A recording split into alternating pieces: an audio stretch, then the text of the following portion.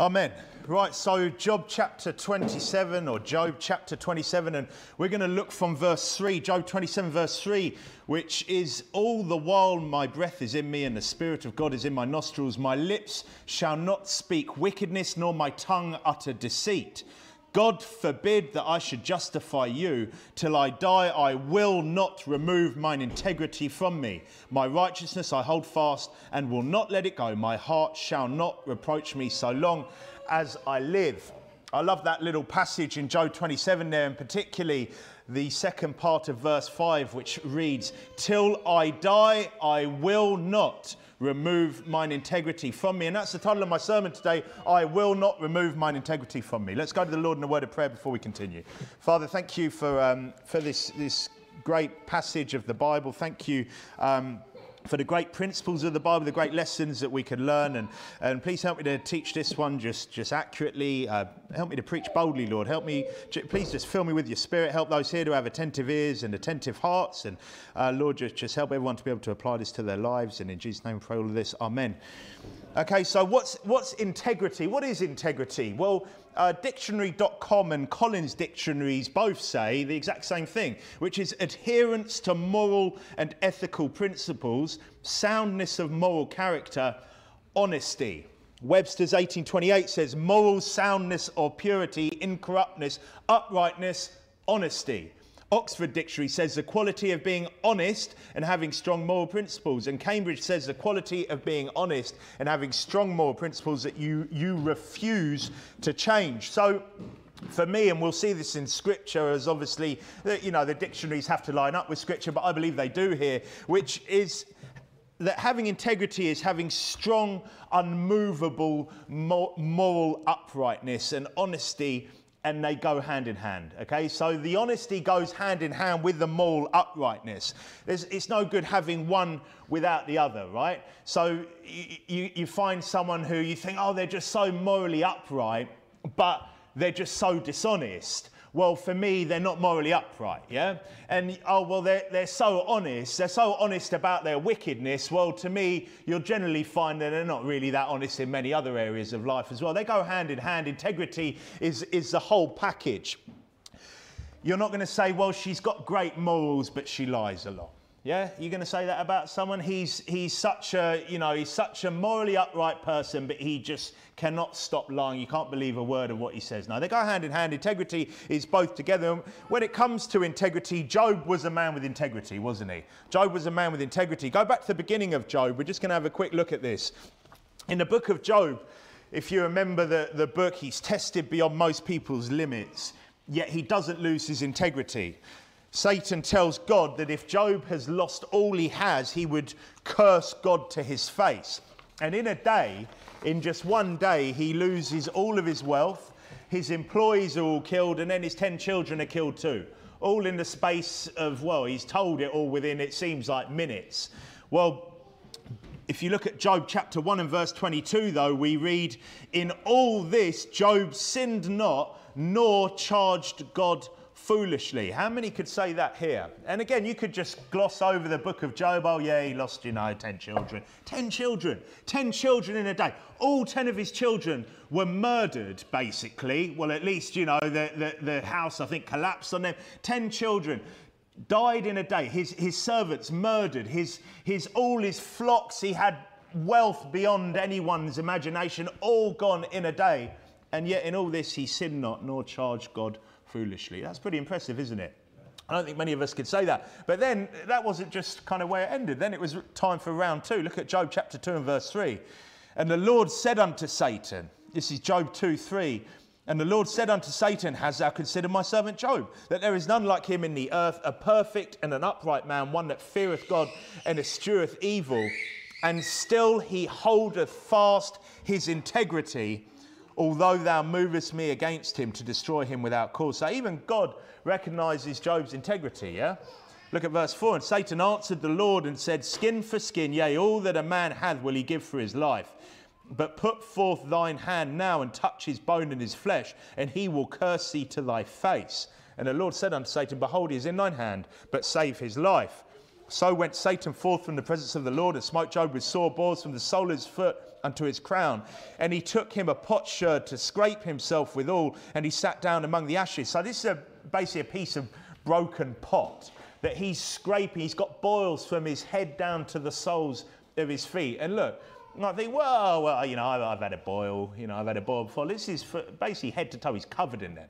Can you imagine the pain walking them? The pain on top of the emotional pain that he's going through as well. He's just lost, like I said, all his children, his livelihood, and now he's covered head to toe in boils. Then said his wife unto him, dost thou still retain thine integrity? Curse God and die. So his wife's now telling him to curse God, to turn on God. And again, I'm sure many people would be saying to God, they would maybe be cursing God. I think most people would. But he said unto her, thou speakest as one of the foolish women speaketh. What, shall we receive good at the hand of God, and shall we not receive evil? In all this did not Job sin with his lips. And sometimes some wives need reproving, right? And Job told her she was speaking like a fool. Was that sinful? No, it wasn't. Okay, sometimes people need telling that they speak like a fool. And at this point in time, she was speaking like a fool. Job tells her that. But we see that the integrity of Job meant that he could go through all of this and not curse God. And again, I don't think probably anyone here could have gone through this, let alone go through it without cursing God. Now, the testing doesn't stop there. He then has his three friends, these great, no, they're miserable comforters. Okay, come, and they're meant to be to cheer him up, right? They come to comfort him. Well, they end up spending how many chapters of the book of Job trying to convince him that he's to blame for it all, right? So they're just sitting there trying to find somewhere or other that Job's to blame. And it's during all of this that in chapter 27, Job makes this statement where we started. Job 27, verse 3. He said, all the while my breath is in me, and the Spirit of God is in my nostrils. My lips shall not speak wickedness, nor my tongue utter deceit. God forbid that I should justify you. Till I die, I will not remove mine integrity from me. My righteousness I hold fast, and will not let it go. My heart shall not reproach me so long as I live. So he's lost everything. His 10 children have died at once. He's covered head to toe with some horrible disease. And his friends are trying to convince him that he's to blame. But Job said, till I die, I will not remove mine integrity from me. And that's something that every single person here should be saying as well. Every single one of us here should be saying, till I die, I will not remove mine integrity from me.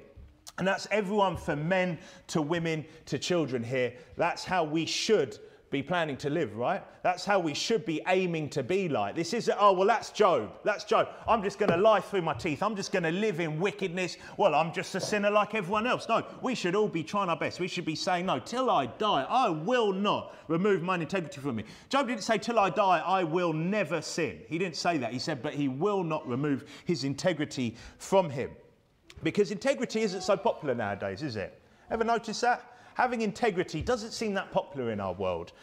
Being morally upright and honest isn't so popular. But since when should we, as Baptists, care about popularity? Sadly, a lot of Baptists do seem to claim about popularity. But us, as Bible-believing Baptists, shouldn't care about popularity, should we? We should care about what's right. We should care about what God wants, what God tells us, how we should live. How should this look amongst God's people, though? Okay, in this day and age, how should this look? What are we aiming to be like? What should we be described as?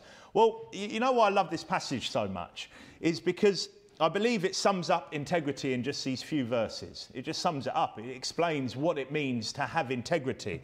Job said in verse 3, all the while my breath is in me, and the Spirit of God is in my nostrils, my lips shall not speak wickedness, nor my tongue utter deceit.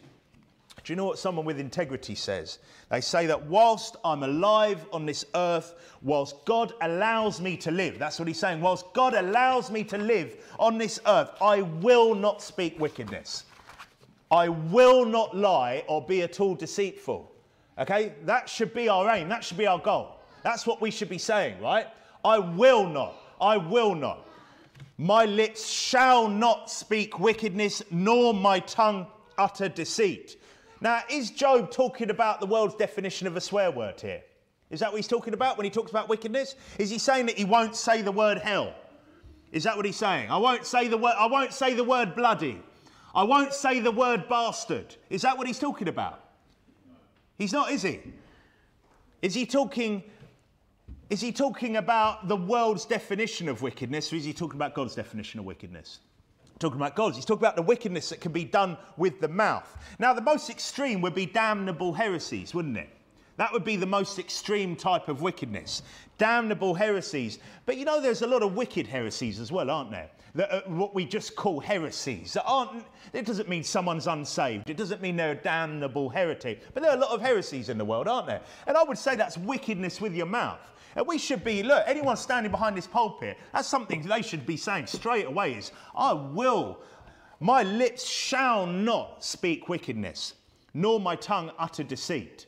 Yeah, we should be trying our utmost. When I'm behind this pulpit, I'm trying my utmost. I do not want to be preaching falsehoods. I do not want to be preaching my own idea on things. I want to make sure that I really believe what I'm preaching, right? And that should be everyone else. That should be everyone in men's preaching nights, and as men preach behind this pulpit, that should be everyone around the world, shouldn't it? Behind a pulpit, preaching, claiming to preach the word of God. Yet the word of God. Yet how many heresies do you hear from pulpits of people that seem to be saved men of God? Why? For popularity. For popularity so often. I was just thinking just the obvious ones. The pre-trib fraud. It's wickedness. It's speaking wickedness because it's a lie and it's not in the word of God. It's not in the word of God. That's why they can't use verses. That's why they have to do mental gymnastics to preach it. It's speaking wickedness. Your tongue is uttering deceit. The Zionism fraud. It's a fraud and it's wickedness. Because what it does, it makes all these, what seem to be God's people around the world, worship the Jew. Worship these God-hating, Christ-hating, blasphemous devils. And makes people want to send them money, send them cash, waste how many hours of their lives praying for these people. It's a joke, isn't it? An absolute joke. But there's other things, aren't there? We've obviously experienced railing and slander, false accusations. It's wickedness, isn't it? My lips, said Job, shall not speak wickedness. Wouldn't it be good if people that claim to be at least God's people said the same thing? They shall not speak wickedness, because it is wickedness. Slander in any form, whether you think it's a minor or not, is wicked, isn't it? You know full well someone didn't say something. You know full well that someone isn't or hasn't done something that you're claiming. You're still saying that. That's wickedness, isn't it? Your lips are speaking wickedness. But so is trying to hurt people with your words.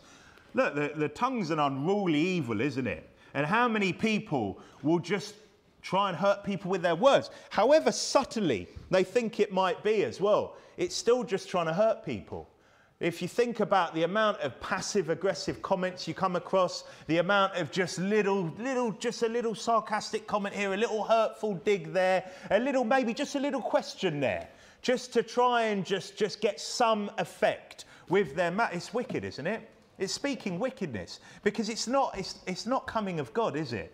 Now, turn to 1 Peter chapter 2, which for me has a nice checklist on these sorts of things. 1 Peter 3:10, I'm going to read while you turn there, says, "For he that will love life and see good days, let him refrain his tongue from evil, and his lips that they speak no guile." Guile, sneaky little things, sneaky little comments, sneaky little ways of bringing something up in a conversation to get a result. It's guile, isn't it? Oh, I'll just if I just steer the conversation this way, then this will come into conversation and I'll get what I want. Then it's all guile, isn't it? It's guile. We shouldn't be acting like that. That's not so. Does someone with integrity use guile like that? Is that how we should be acting as Christians? No, but that's how the world, and sadly that's how so many Christians do act, don't they? That's how so many Christians behave. And they always think they're cleverer than they are. And it really bugs you, doesn't it? When you go away from a conversation, you could just see how they were just trying to angle it, just trying to get in this little, find a way, getting in this little dig, this little comment. We shouldn't behave like that, should we? 1 Peter 2:1.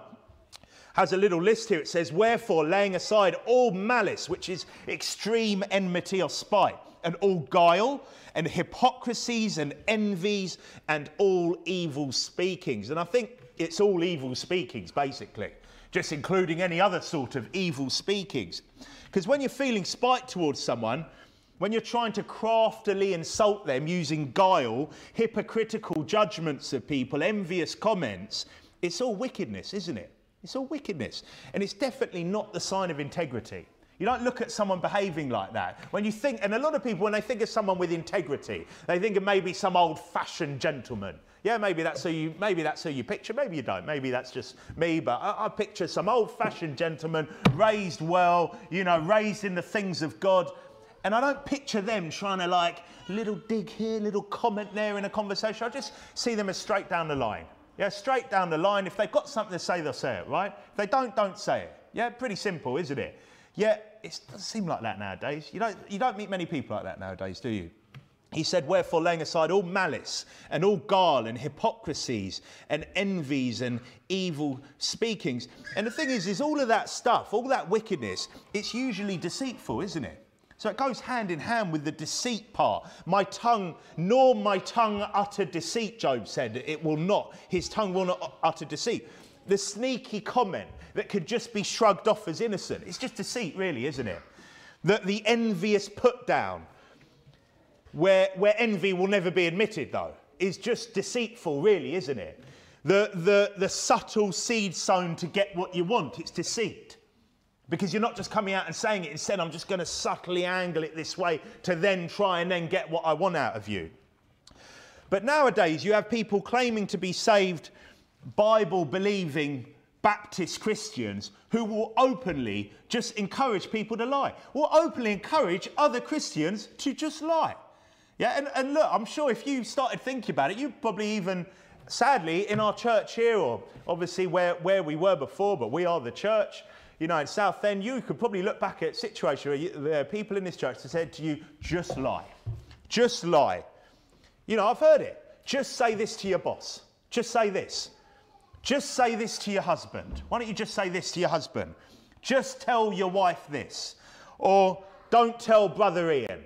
Or blah, blah. And look, that stuff has happened around our church. I know it's happened because I've heard reports, because they end up telling me in the end, you know, where people say that. Because, what on earth? Why do Christians behave like that? Why do people behave like that? And look, some won't have been Christians, some were frauds. But do you know what the man with integrity says? Do you know what the woman with integrity says? Do you know what the child with integrity says? They say, all the while my breath is in me and the Spirit of God is in my nostrils, my lips shall not speak wickedness, nor my tongue utter deceit. That's how we should behave. That's how we should. It shouldn't be something that we're so open, we're so brazen about it, that we'll just talk to other Christians, go, well, you should just say this. Just do this. Well, I just lied about that. Well, I just thought I'd just lie to get out of this situation. Your instinct reaction when something affects your pride or your ego, is it just to lie? Well, I'll just lie about this. Well, I'll just lie my way out of it. And so many people do it, don't you? And just a quick reminder on this one, I've said it before from the pulpit. Just because someone can't prove you're lying doesn't mean you're not lying. How many times do you come across people that do that? They'll just lie to your face, but because you can't prove to them they're lying, it's like, well, that's okay, is it? No, it's not okay, because we both know you're lying. Yeah, it's embarrassing, isn't it? And look, some people might have that automatic reaction to do that in situations, but you need to get a hold of yourself and go, no, sorry, that's not actually true. Yeah, it's something that we as Christians need to make sure we don't have that as part of our character, because that is not integrity, is it? It's not integrity at all. How many people do that? And it's a far cry, isn't it? How we want to be, how Job is here, is a far cry from the world that we live in today, where deceit is everywhere you look, isn't it? Absolutely everywhere. And look, I'm not going to go into one, because I don't think you even need that preaching. It's everywhere. Deceit, every angle. It's just encouraged. It's just fair game. It's par for the course. I was just talking to a brother before church. Just mentioned what the sermon title was. He's telling me about people from his, work. He turns up at a job, and the office have just been telling lies about why they couldn't get to this job. And you're just on the spot where they're going, so what's your excuse this time? You're thinking, what on earth? Because that's just standard, isn't it? Standard, just working for deceitful people, being around deceitful people, and it's tiring. It's tiring dealing with liars, isn't it? It tires me out. I can't stand it. I hate being around these sorts of people. It's just frustrating. It's tiring. You can't go, you're lying, because then they have this mock offence as well, even though we both know they're lying. People that just lie through their teeth. And they're everywhere. They're everywhere. Whose instinct reaction is just to lie. Like I said, everything just quick lie. You know, lie their way out of this, lie their way out of that. Well, turn to Proverbs chapter 6. Because did you know that God hates lying? Anyone know that? Because you wouldn't believe it. You wouldn't believe it, sadly, probably in most churches today. No, God does hate lying. He abhors it. He despises it. Yet so many Christians will condemn the smoker. So many Christians will condemn the swearer. So many Christians will condemn the non-homeschooler. All things based on principles in the Bible, yes. Yet they will then openly encourage a sin that is clear as day in the Bible. Clear as day. It's clear as day that we shouldn't lie. Yet they love to condemn the things which there isn't a thou shalt not, or something clear as day in the Bible. And they're just open liars. And it is lie through their teeth. And it's a serious thing. Look at Proverbs 6 and verse 16. These 6 things that the Lord hate, yea, 7 are an abomination unto him: a proud look, a lying tongue. Second on the list, a lying tongue. He hates it. These 6 things does the Lord hate. They're an abomination unto him: a lying tongue, and hands that shed innocent blood, and heart that deviseth wicked imaginations, feet that be swift in running to mischief, a false witness that speaketh lies, and he that soweth discord among brethren. Now, notice how it's 6 things, and then it turns to 7. The 7th is he that soweth discord among brethren, isn't it? That for me is that. And I believe that the discord sower, the division causer, is usually made up of these other 6 things on this list. And in my experience, that's what I generally see, is those other 6 things being part of the division causer, the he that soweth discord among brethren. And God hates it. It's an abomination unto him. Now, God hates a lying tongue. That's why back in Job 27, he said, if you go back to Job 27, Job said, my lips, in verse 4, shall not speak wickedness, nor my tongue utter deceit. Okay, that's something we should be saying, right? My lips shall not speak wickedness, nor my tongue utter deceit. And I include children here as well. Okay, it's serious. Oh, well, they're just kids. They're going to lie through their teeth. No, it's serious. It's serious. That behaviour should get a thrashing. Some things shouldn't, but that behaviour should get a thrashing. We should be teaching, we should be drilling integrity into our family, shouldn't we, men? Yeah? Mums as well should be drilling that into their children. Integrity. My lips shall not speak wickedness, nor my tongue utter deceit. God forbid that I should justify you. Till I die, I will not remove mine integrity from me. God forbid that I should justify you, he said. Because his friends, like most people, want to be justified when telling you how sinful that you are, don't they? Yeah, they want to be justified. They want to somehow have a reason to be telling you, yeah, so-called Christian. So-called Christian, but he calls in sick to work when there's nothing wrong with him. Yeah? So-called Christian, but he pretends there's traffic every time he's late. She pretends there's traffic every time she's late to every appointment, every meeting. It's apparently always traffic. And that gets a bit tiring that after a while, doesn't it? It's just leave earlier, right? Yeah? So-called Christian, but she's constantly making me feel small. So-called Christian, but she always just somehow comes out with some little comment, some little dig to make me feel crap about myself. So-called Christian, but they lie to their parents about what they're doing. So-called Christian, but amongst their friends, they lie about where they are, why they're not home yet, etc. When you talk about older kids, especially. But those with integrity say, God forbid that I should justify you. God forbid that I should justify those that want to find fault in me. Till I die, I will not remove mine integrity from me. That's something that we should have as a motto. Who removes your integrity, by the way? Who removes it? Is it the upbringing? Is it the school system? Is it the media? No. Till I die, I will not remove mine integrity from me. You do. It's your choice. It's up to you, ultimately. There's no one else to blame for it. It's you that removes your integrity. It's you that has to choose to say, till I die, I will not remove mine integrity from me. It's you who removes it. It's you who doesn't remove it. It's up to you. It's no good blaming other people. It's no good blaming whatever it is. Blaming your, you name it, your mental health. Blaming your whatever it is. That's why I cannot be where I said I'm going to be. That's why I cannot just do what I said I was going to do. No, it's you. You remove it. You have to take responsibility. That's who it comes down to. It's you. Till I die, I will not remove mine integrity from me. That's what we should be saying. The bad influences can't remove it. The world can't remove it. The tribulation you're in can't remove it. It's you that chooses to remove it. It's you that chooses to lie. It's you that chooses to just forego any moral uprightness you felt you had. It's you.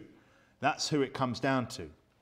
He said in verse 6, my righteousness I hold fast and will not let it go. My heart shall not reproach me so long as I live. So that's holding on to your righteousness as tight as you can, yeah? That's how the person with integrity thinks, yeah?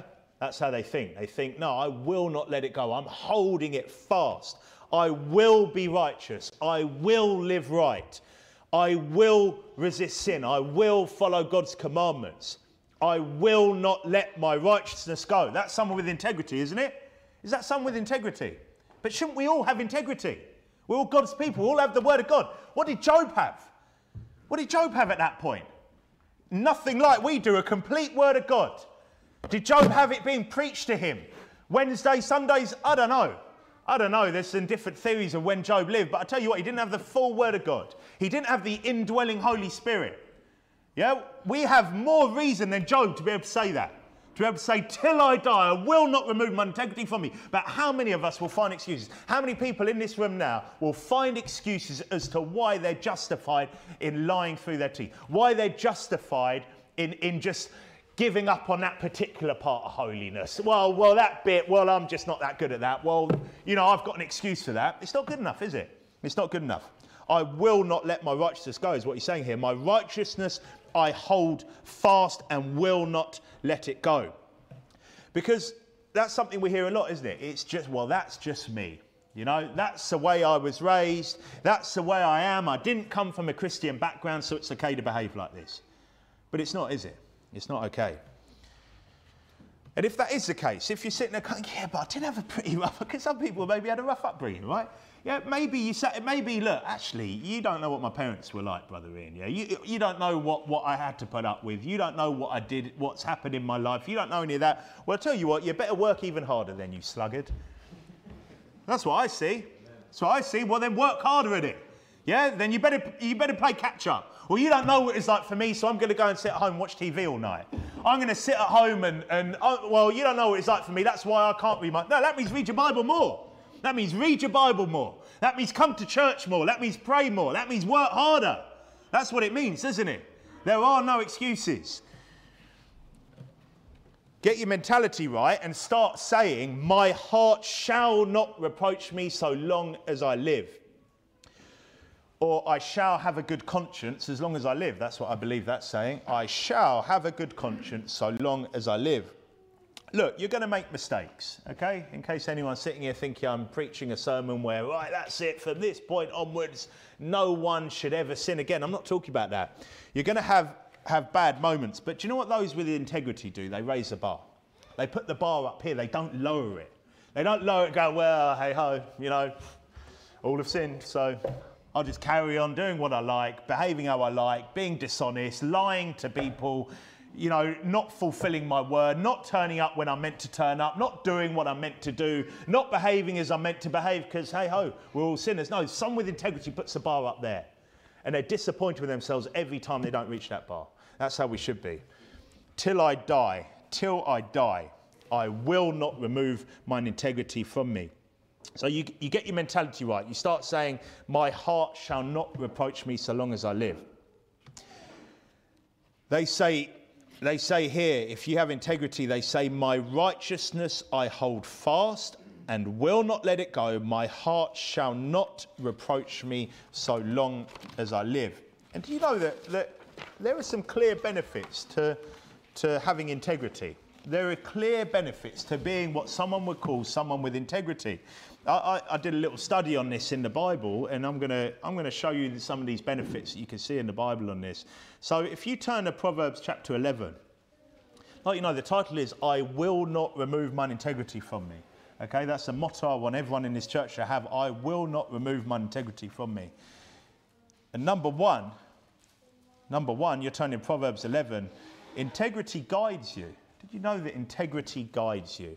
Proverbs 11 and verse 3 says, "The integrity of the upright shall guide them, but the perverseness of transgressors shall destroy them." The integrity of the upright shall guide them, but the perverseness of transgressors shall destroy them. So integrity can guide you as opposed to being destroyed. How does it guide you? Well, turn to Psalm 26. It helps you make decisions. For example, from long-term ones, like what job to apply for. Helps you make those sorts of decisions, doesn't it? What job to apply for, because you have integrity, and anything which makes you be dishonest, anything which makes you be morally corrupt in any way, is just ruled out straight away. Straight away, you've just been guided by your integrity. You have integrity. You count integrity important. That's already guided you out of a lot of jobs that I can think of off the top of my hand. Dishonest jobs, jobs involving booze and things like this. Gone. You're in Psalm 26, aren't you? I'm going to read Proverbs 20 and verse 17, which says, "Bread of deceit is sweet to a man, but afterwards his mouth shall be filled with gravel." So it's not just the long-term ones, short-term ones. Long-term ones, for example, like jobs. Bread of deceit. Bread of deceit here is basically getting gain from deceit, from something which is dishonest, okay? It might be sweet for a little bit, but afterwards your mouth shall be filled with gravel. It has a horrible taste. In fact, it's even worse for you, and a lot of the time, God's going to end up, as a child of God, you're going to get chastised for it. So when we're looking at jobs, but short-term ones, for example, how do I deal with this awkward question? How do I deal with this awkward question? Someone with integrity, well, you don't lie, yeah? You don't try and deceive your way out of it. You don't have a little dishonest response. No, someone with integrity, straight away they're guided as to what not to do in that situation. A lot of the time narrows down your responses a lot, right?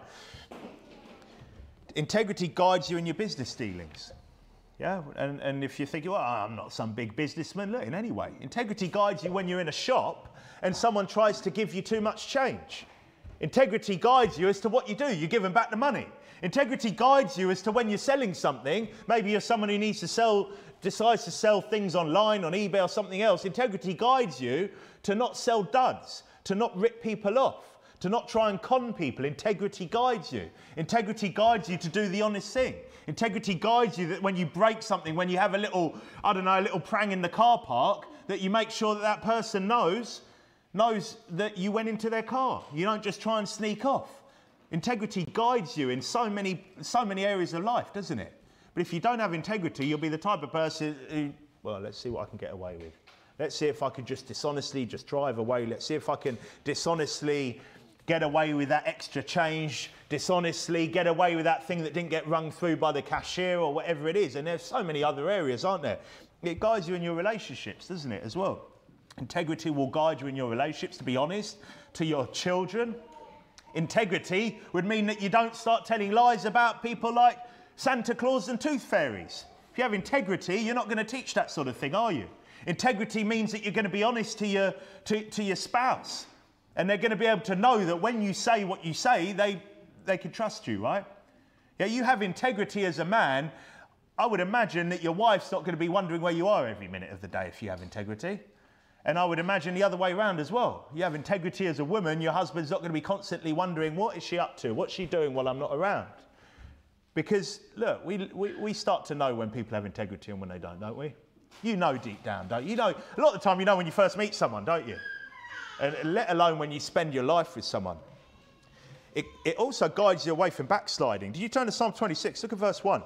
It's the Psalm of David. It reads, "Judge me, O Lord, for I have walked in mine integrity." Judge me, O Lord, for I have walked in mine integrity. I have trusted also in the Lord. Therefore I shall not slide. You show me a dishonest Christian, a Christian with no integrity, and I'll show you a backslider waiting to happen.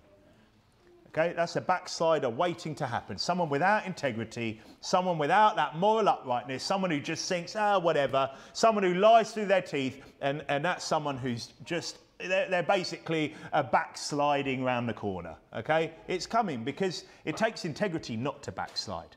Okay, it takes some moral fibre. It takes some honesty to say, no, I know what the Word of God says, and I'm not going to live like that. I'm not going to behave like that. I'm not going to go down that route. Yeah, I will not. It takes integrity for that, right? Backsliding. He said here, I have walked in mine integrity. I've trusted also in the Lord. Therefore, I shall not slide. I shall not slide. And we want to be able to say that as well, don't we? I hope every Christian here wants to say, I shall not slide. Yeah, I shall not. It's not going to happen. Not, well, we'll see what happens. I'm sure I've got a backsliding coming at some point. Hopefully it won't be for too long and I'll get back in the church at some point.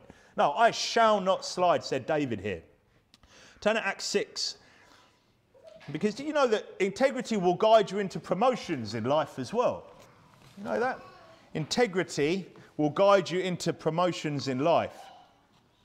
So in Acts chapter 6, they're looking for deacons in the early church here, in the early New Testament church. Acts chapter 6, and we're going to look at verse 3, Acts 6:3.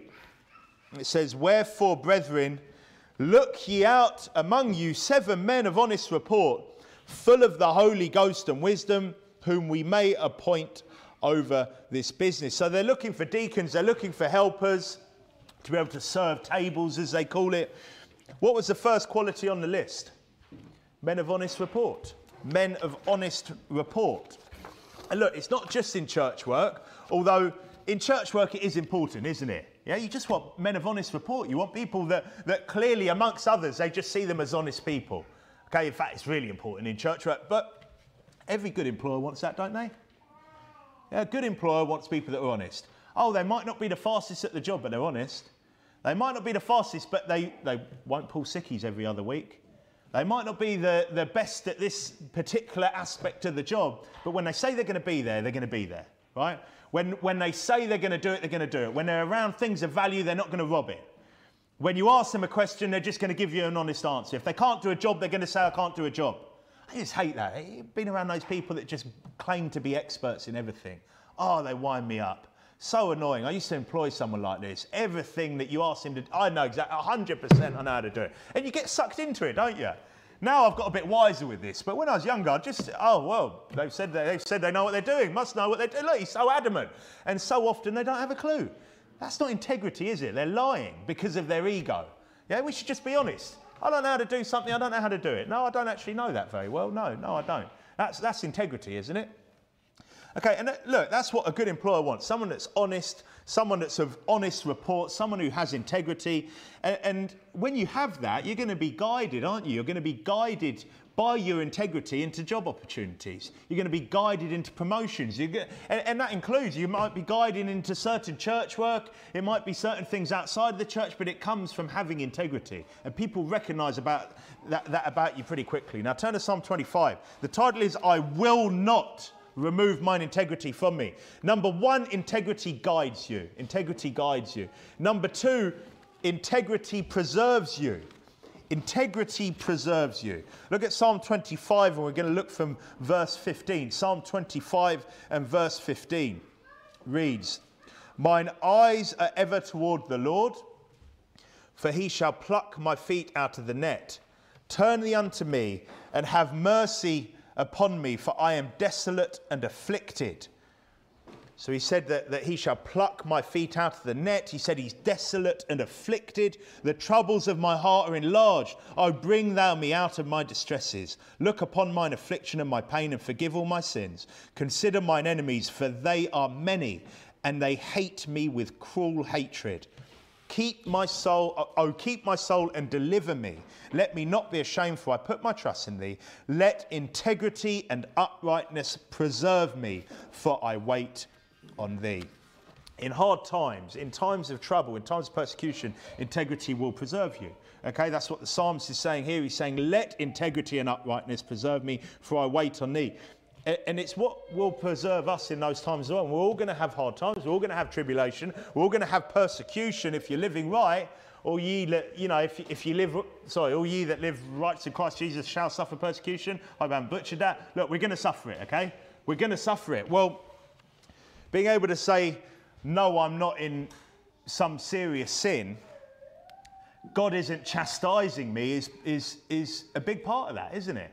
Yeah? You want to be able to say that, don't you? You want to be able to say, look, I know I'm not, like Job said, look, I know I'm not doing something bad. I'm not, I don't know, probably chastise me. But you want to be able to say, look, I know this is tribulation. I know this is persecution. I know that this is because of, this isn't because of something I've done. I know it's not because I'm in some serious wickedness. I know that it's not because I was in serious wickedness last week, but I'm not this week, so I'm not so sure. Is this delayed chastisement? No, you want to be able to look back and go, no, I'm trying to live for God. My heart is right. I'm upright. I have integrity. I'm honest. I'm trying to live right. And, okay, I'm going through some tribulation. Yeah, I know God will deliver me. Yeah, and that comes from having integrity, doesn't it? Integrity will preserve you in those situations, because the devil and his people are going to be accusing you, aren't they? Yeah, you notice that when you do go through tribulation and persecution, people will be trying to accuse you. People will accuse you of this, accuse you of that, accuse you of making up this or being that or changing this or doing whatever they want to do. They're going to try and accuse you, aren't they?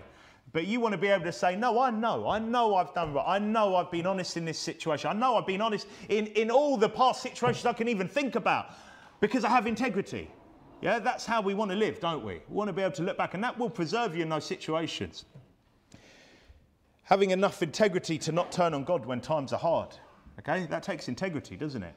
Because really it's honesty. It's being able to go, look, I know what the Word of God says. I know that I am going to go through things. I know that I'm not beyond that. Oh, I'm not so good that I'm not going to go through tribulation in life.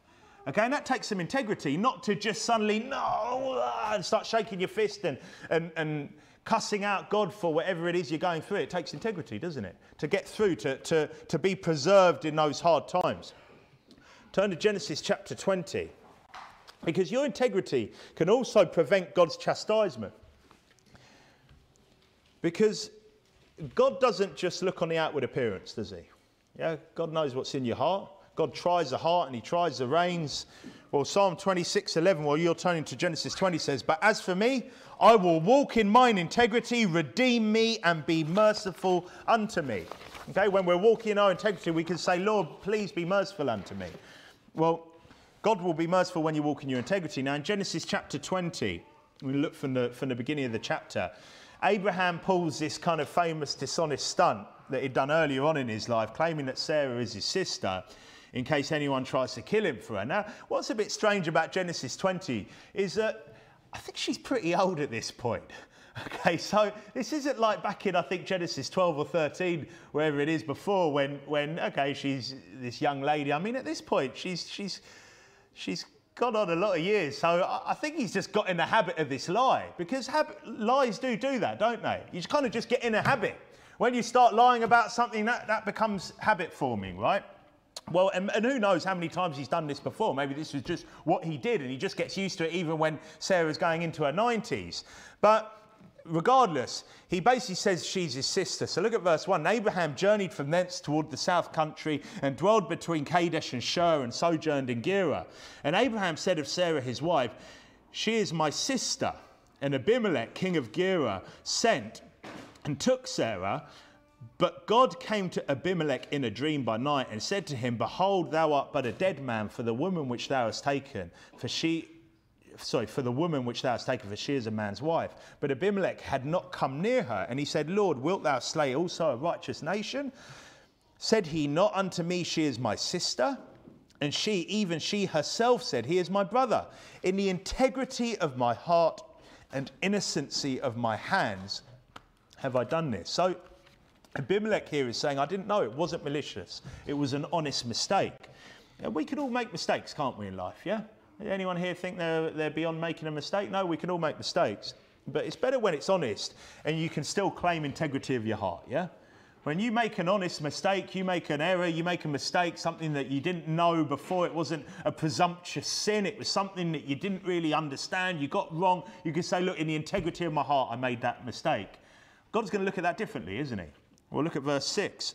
And God said unto him in a dream, yeah, I know that thou didst this in the integrity of thy heart, for I also withheld thee from sinning against me. Therefore suffered I thee not to touch her. Now therefore restore the man his wife, for he is a prophet. He shall pray for thee, and thou shalt live. And if thou restore her not, know thou that thou shalt surely die, thou and all that are thine. So God lets him off because integrity preserves you, doesn't it? In fact, God's preserved him because it was in the integrity of his heart, and didn't let him do that sin. Didn't let him basically lie with Abraham's wife. So integrity preserves you. We saw that integrity guides you. Turn to Proverbs chapter 20. The title is, I will not remove mine integrity from me. Integrity guides you. Integrity preserves you. And number 3, integrity blesses those around you. Integrity blesses those around you. So Proverbs chapter 20 and verse 7. I actually have this verse on my notice board. My wife gave it to me a while back, which I think, it's a great verse of the Bible. I really like this verse. And it says this, the just man walketh in his integrity, his children are blessed after him. The just man walketh in his integrity, his children are blessed after him. Why are his children blessed?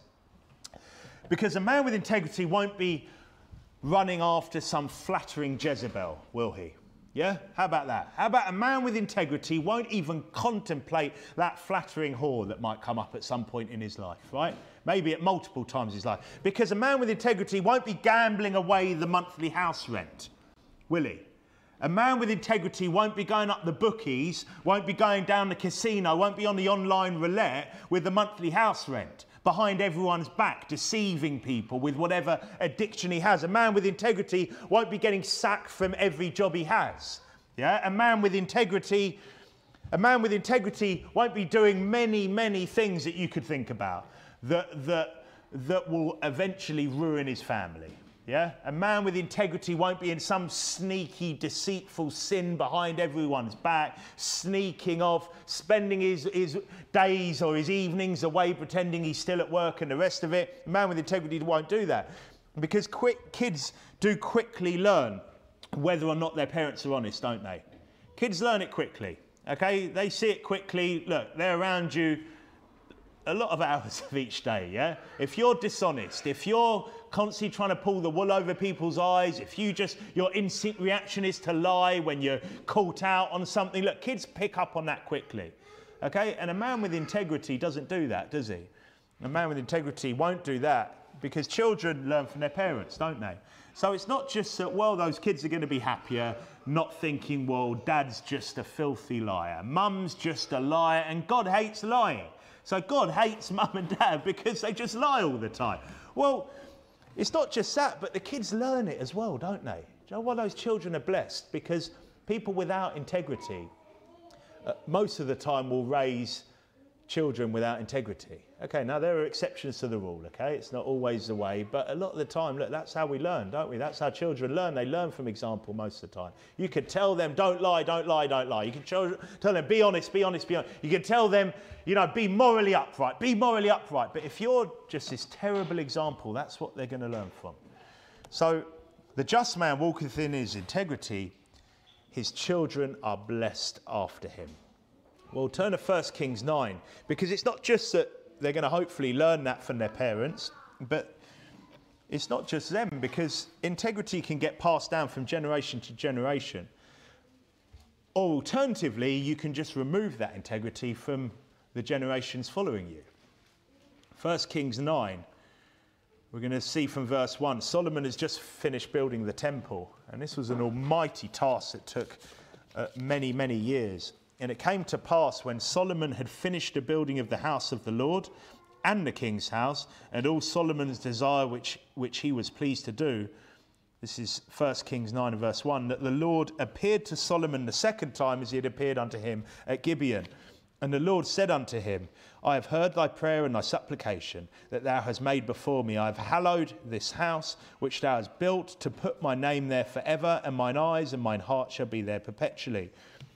And if thou wilt walk before me as David thy father walked, in integrity of heart and in uprightness, to do according to all that I have commanded thee, and wilt keep my statutes and my judgments, Then I will establish the throne of thy kingdom upon Israel forever, as I promised to David thy father, saying, there shall not fail thee a man upon the throne of Israel. So the offer was there.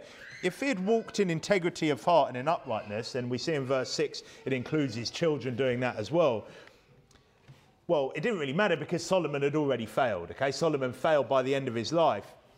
Solomon, at the end of his life, he stopped walking in integrity, he started seeking after false gods, false idols. It seemed that all his many wives led his heart astray, led his heart to these false gods. But again, ultimately, who was to blame? Solomon, right? It was he basically didn't uphold, he didn't keep hold of his integrity, did he? And Solomon, eventually, he ends up going in a bad way. But had he done that, and had his children continued to do that, well, it said here that then I will establish the throne of thy kingdom upon Israel forever, as I promised to David thy father, saying, there shall not fail thee a man upon the throne of Israel. So look, we as parents, and I include mothers here as well, we can be a blessing to our family. Yeah, that can be inherited down, and if they continue to walk right, they can be a blessing to their family, or we can be a cursing. Or we can just cut that blessing. We can just stop that. We can end up being, sadly, the reason that further generations don't end up getting saved. Oh, well, I got my kids saved. That's right. Yeah, but you live a wicked life. You're dishonest. People will look at you thinking, can I even trust what that person says? They're dishonest. They have no integrity. Their morals stink. And then what happens to that child? The likelihood is they might be saved, but they might end up following in the same way. They're more likely to do that. And then what happens further down the line? Do people keep getting saved, or do the things of God become less important? Is it harder for them to even know how to preach the gospel a generation or two down the line? Look, and when you read the Bible, have you ever noticed how important it is for the people of the Bible what will happen to their seed after them? We should care about that, shouldn't we? Because that's a big responsibility. When you have children, you're starting a new line, aren't you? Or at least you're continuing your line. And that line, that seed that's coming from you, that's an important thing. That's the important thing. Your sons, your sons' sons, your sons' sons' sons, and I mean children here, including daughters. Look, we want to be making sure that we're putting into the world through those children people that are going to make a difference, that are going to be not only get saved, but also go and get other people saved, that are going to serve God, that are going to do the things of God. Yet, how many people just say, whatever with the kids, whatever with the grandkids? Look, it blesses those around us, or it can curse those around us. But it's not just our children either. You know that our integrity will affect others that we want to get saved as well. Turn to 1 Peter 2. Those unbelieving family members want to speak against you as evildoers, don't they? And we should be like Job, who said, God forbid that I should justify you. God forbid that I should justify you. Those that want to speak against you. Well, 1 Peter chapter 2, we see that something else happens when we're honest, when we have integrity. 1 Peter 2:11 says, dearly beloved, I beseech you, as strangers and pilgrims, abstain from fleshly lusts which war against the soul. Having your conversation, which is your behaviour, honest among the Gentiles, that whereas they speak against you as evildoers, they may by your good works, which they shall behold, glorify God in the day of visitation. So there are many here that might say, my family member rejected the gospel. What do I do? Do I just keep making them hear it week in, week out? Say to yourself, I will not remove mine integrity from me. How about that? Say, I will not remove mine integrity from me. They're going to see my conversation, my behaviour that's honest among the Gentiles. They might speak against me as an evildoer, but they may by my good works, which they shall behold, glorify God in the day of visitation. No, that's one of the best things you can do. Yeah, you need to preach them the gospel, but you want to be a shining light, right? Don't you? Yeah, let your light so shine before men that they may see your good works and glorify your Father which is in heaven. And look, it's not, yeah, we have to preach them the gospel, okay? We don't want to go too far and become like the liberal sissy church where they're like, just be a shining light, and never mention, I might mention God once, don't worry, I'll put fish on my car, and then that'll solve it. That's a bit of soul winning, isn't it? No, obviously we don't want to go that far, but we do need to be a shining light as well, right? Okay, they'll take a little bit of truth and go run away the other way with it, but we should be a shining light. And we do that By having integrity. We do that by being morally upright, and that's the best thing you can do. You have those people that are just, well, you know, not interested. Family members, they could be close family members sometimes that just reject the word of God. It's gutting, isn't it? Well, I'll tell you what, make sure you have integrity. Make sure you're upright. And here's another thing. They're more likely to listen and believe you, right? Aren't they? They're more likely to believe what you're saying. And I know it's a spiritual thing ultimately, but you know what? They're more likely to at least hear you and have some respect for what you're saying if every other thing that comes out your mouth isn't a lie. If they're not sitting there going, oh, is he telling the truth again right now? Because he lies about everything else. He lies about why he couldn't come round. He lies about why he was late. He lies about why he hasn't come into work today. But I'm going to listen to him now while he's talking about God. No, have some integrity, and I'll tell you what, it'll help your soul winning in your personal life as well, won't it? And in fact, it's not just our personal life as well. It should also go for when we're out soul winning. When we're out soul winning, be upright, be honest. Don't lie to gain access to flats. How about that one? Don't lie. Like, how many Christians think that's okay? Oh, I'll just lie through the tannoy and tell them I'm whoever, I'm a pizza delivery man, to get access to flats. There are people from my church that have done stuff. That's not okay. Yeah, like the Bible says to have integrity, doesn't it? Be honest. God hates lying. I don't want to, look, if I can't get in without lying, well, then I'll go somewhere else. Yeah, I only have limited time anyway. Okay, be honest. And look, if you're out there and you're encouraging people to do that, and you're going soul winning from this church, you're saying to people, I remember some of the wicked guys that we kicked out was trying to tell me to get a skeleton key to let ourselves into people's flats. Can you imagine how that's going to look? Oh, how did you get in? Or someone sees you coming in with a skeleton key. Wait a second, what, you're from the local church? And they were honestly trying to persuade me to get. I say, no, that is not a good advertisement for our church, letting ourselves into locked flats with skeleton keys. But in the same way, lying to get yourself in. How about we're giving out some Christian literature, we're giving out some flyers, we're from a local Baptist church, whatever it is, yeah? But how about tell the truth? But look, because it's important, isn't it? I was thinking about another one as well. Lying about how long it will take. Now, hear me out on this, yeah? Yeah, you don't have to say, look, by the way, it's likely to take 45 minutes to an hour if you're a little bit funny about hearing the gospel. And there's nothing wrong with saying to someone, have you got 5 minutes? Because ultimately, they need to have 5 minutes, yeah? Okay, but don't say to them, this will only take me 5 minutes. Okay, because that's a lie, isn't it? Okay, and is that a good start? No, because it gets to the 15, 20, 25, 30-minute mark, and they're thinking, this guy's a liar. He told me it was only going to take 5 minutes. Now, I will say to someone, look, if you've got 5 minutes, I'll show you. But then at some point, I'm going to say, look, do you have longer? Or look, now that you've heard like this, can I show you some more? Yeah, how about that? Instead of, oh, it'll only take, have you got a couple of minutes? Oh, it'll only take me 2 minutes. 35 minutes later, and you're trying to hammer home, eternal security. And they're like, what on earth? What happened to the two? And then you've got to, yeah, well, basically, I lied. I lied because I wanted you to, is that okay? It's not okay, is it? Yeah, we want to have some integrity, don't we? Have some integrity, be honest when you knock on that door. Tell them where you're from as well, from Shore Foundation. But look, and just something, because this is something I've heard as well from different people as well.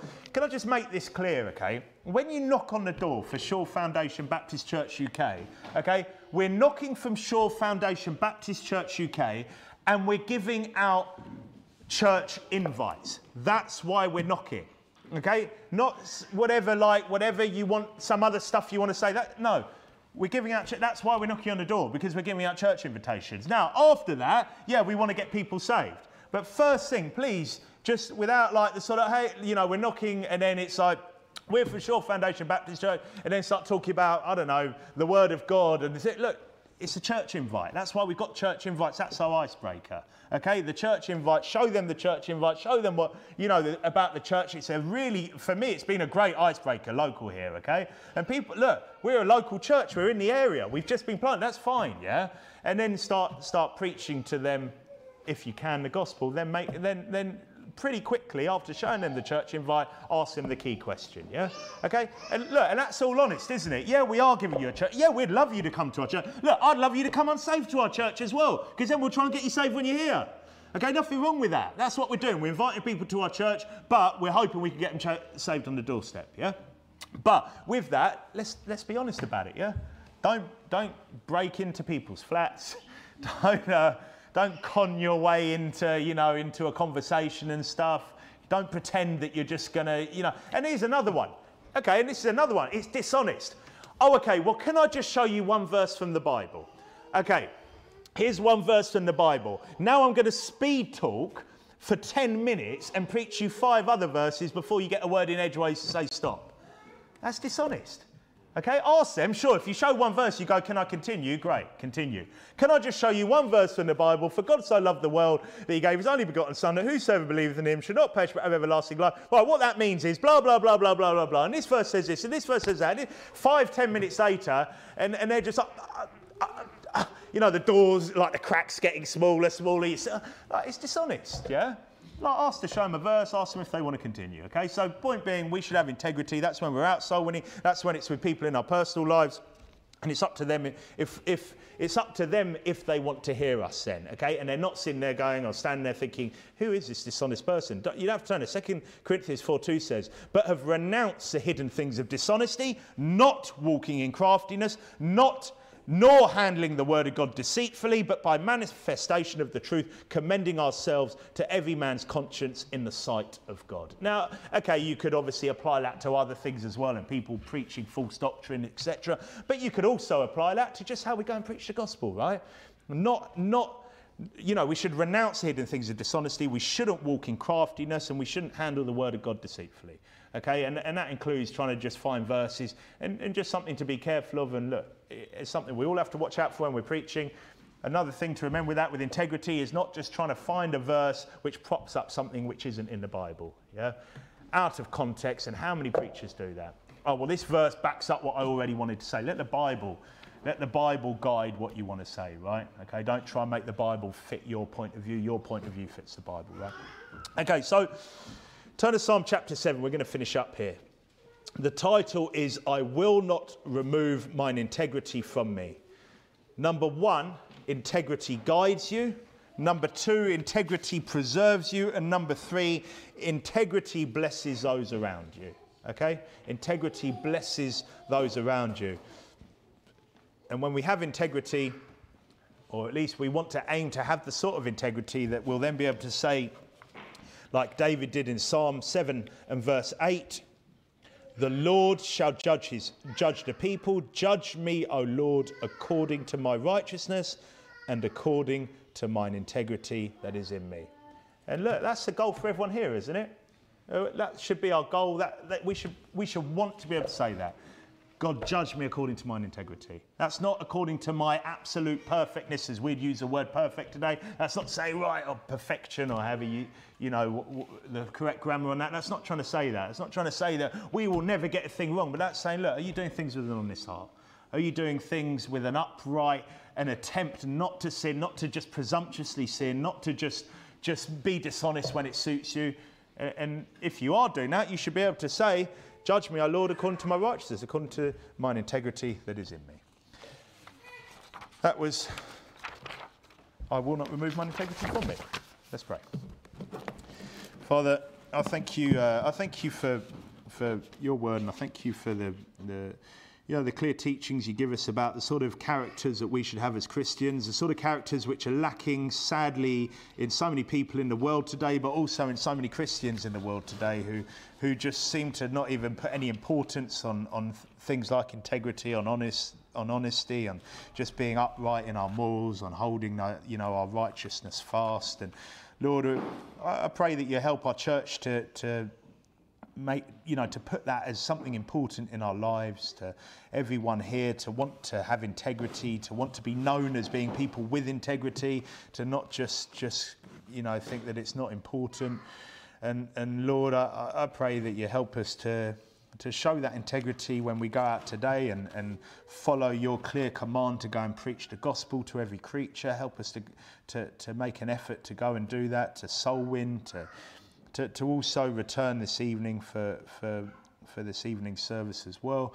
And Lord, we pray that you just bless our church, Lord. Bless those that we come across today. Help us get many people saved. In Jesus' name we pray all of this. Amen.